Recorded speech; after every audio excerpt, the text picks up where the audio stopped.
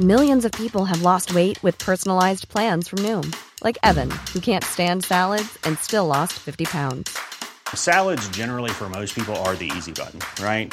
For me, that wasn't an option. I never really was a salad guy. That's just not who I am. But Noom worked for me. Get your personalized plan today at Noom.com. Real Noom user compensated to provide their story. In 4 weeks, the typical Noom user can expect to lose 1 to 2 pounds per week. Individual results may vary. It's that time of the year. Your vacation is coming up. You can already hear the beach waves, feel the warm breeze, relax, and think about work. You really, really want it all to work out while you're away. Monday.com gives you and the team that peace of mind. When all work is on one platform and everyone's in sync, things just flow. Wherever you are, tap the banner to go to Monday.com.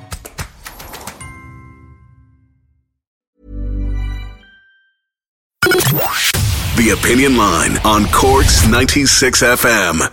All over social media on Sunday, I was watching these pictures and short videos from over the city. People thought we were being invaded or what the heck was going on. There were planes flying, like it looked like only yards apart over the city. Few of them at the time, small planes. And people, what's going on? What is going on? Are we being invaded? Is there something happening? Is there an alert? There was actually a perfectly logical explanation. And these were members of the Air Corps flying in formation for a very significant event. And they were led by Chief Flying Instructor Captain Paul McDermott, who joins me now to maybe explain a little bit more of what was happening over our city on Sunday. Paul, good morning to you. Morning, PJ. Yes, indeed. So on Sunday last, the Air Corps participated in, alongside the Army, Air Corps and Navy in the National Day of Commemoration, which this year was held in Collins Barracks in Cork. So traditionally, we will fly over the ceremony at a point during the ceremony, and that's exactly what we were doing this year again. So thankfully the weather was nice in Cork on Sunday, and we were able to provide the fly past as required. So in order for us to conduct that fly past, we obviously, there's a number of moving parts.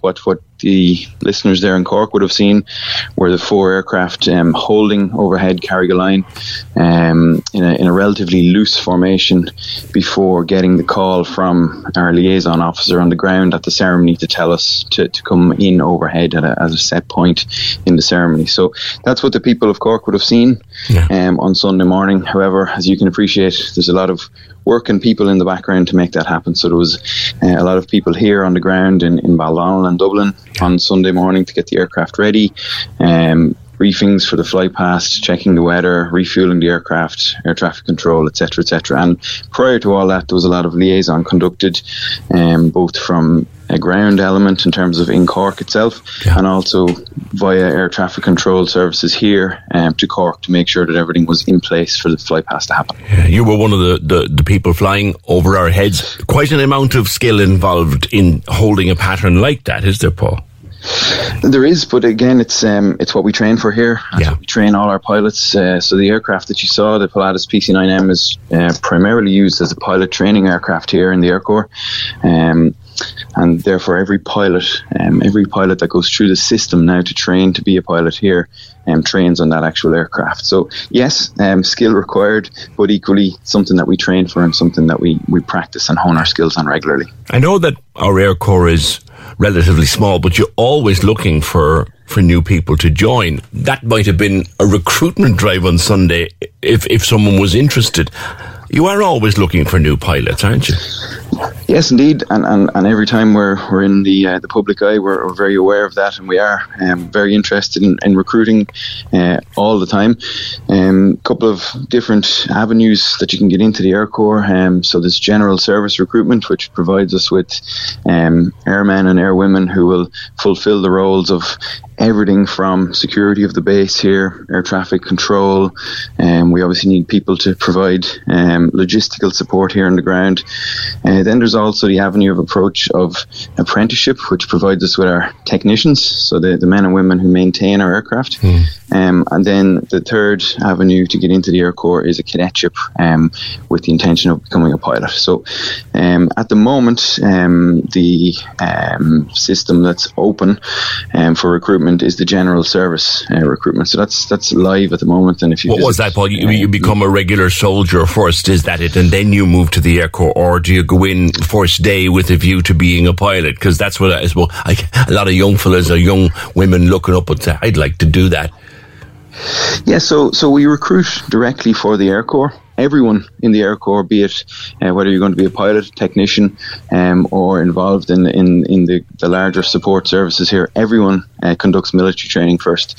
But we would advertise and recruit people for specific jobs, so that when they join, while they start off with all the basic military training, they're focused on what job they're going to do at the end once they're completed with their training. How long have you been in the Air Corps? How long have you been flying, Paul?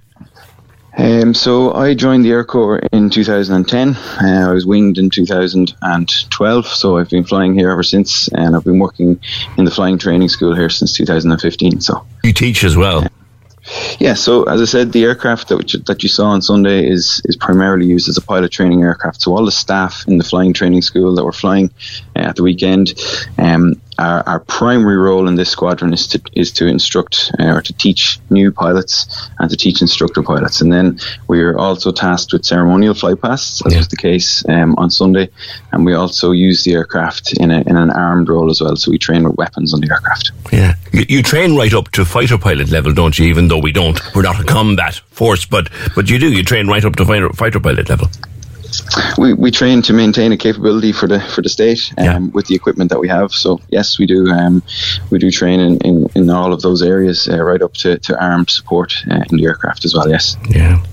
You have another chance for people to see what you guys do at the Bray Air Show now. I know it's up the country a bit, but it's the end of this month, and that's a spectacular. I've seen video of it.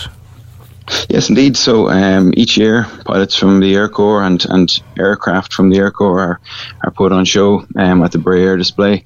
It's the largest air display, I believe, in Ireland, and it's definitely quite a spectacle for anyone who would be interested on the ground. So if you're on the East Coast on the 29th, Saturday the 29th and Sunday the 30th of July, you'll see lots of different aircraft, including many of the aircraft that we operate here in the Air Corps, displaying to the public on those 2 days. And some of the most skilled pilots that we have showing us what they're able to do. Captain McDermott, thank you very much for joining us today. My pleasure, PJ. Thank you very much. Cheers. That's Chief Flying Instructor Captain Paul McDermott. So that's what it was on Sunday. We weren't being invaded or anything like that. The Martians weren't landing or whatever. The Russians weren't looking at us. It was our own Air Corps flight in highly skilled formation over the National Day of Commemoration.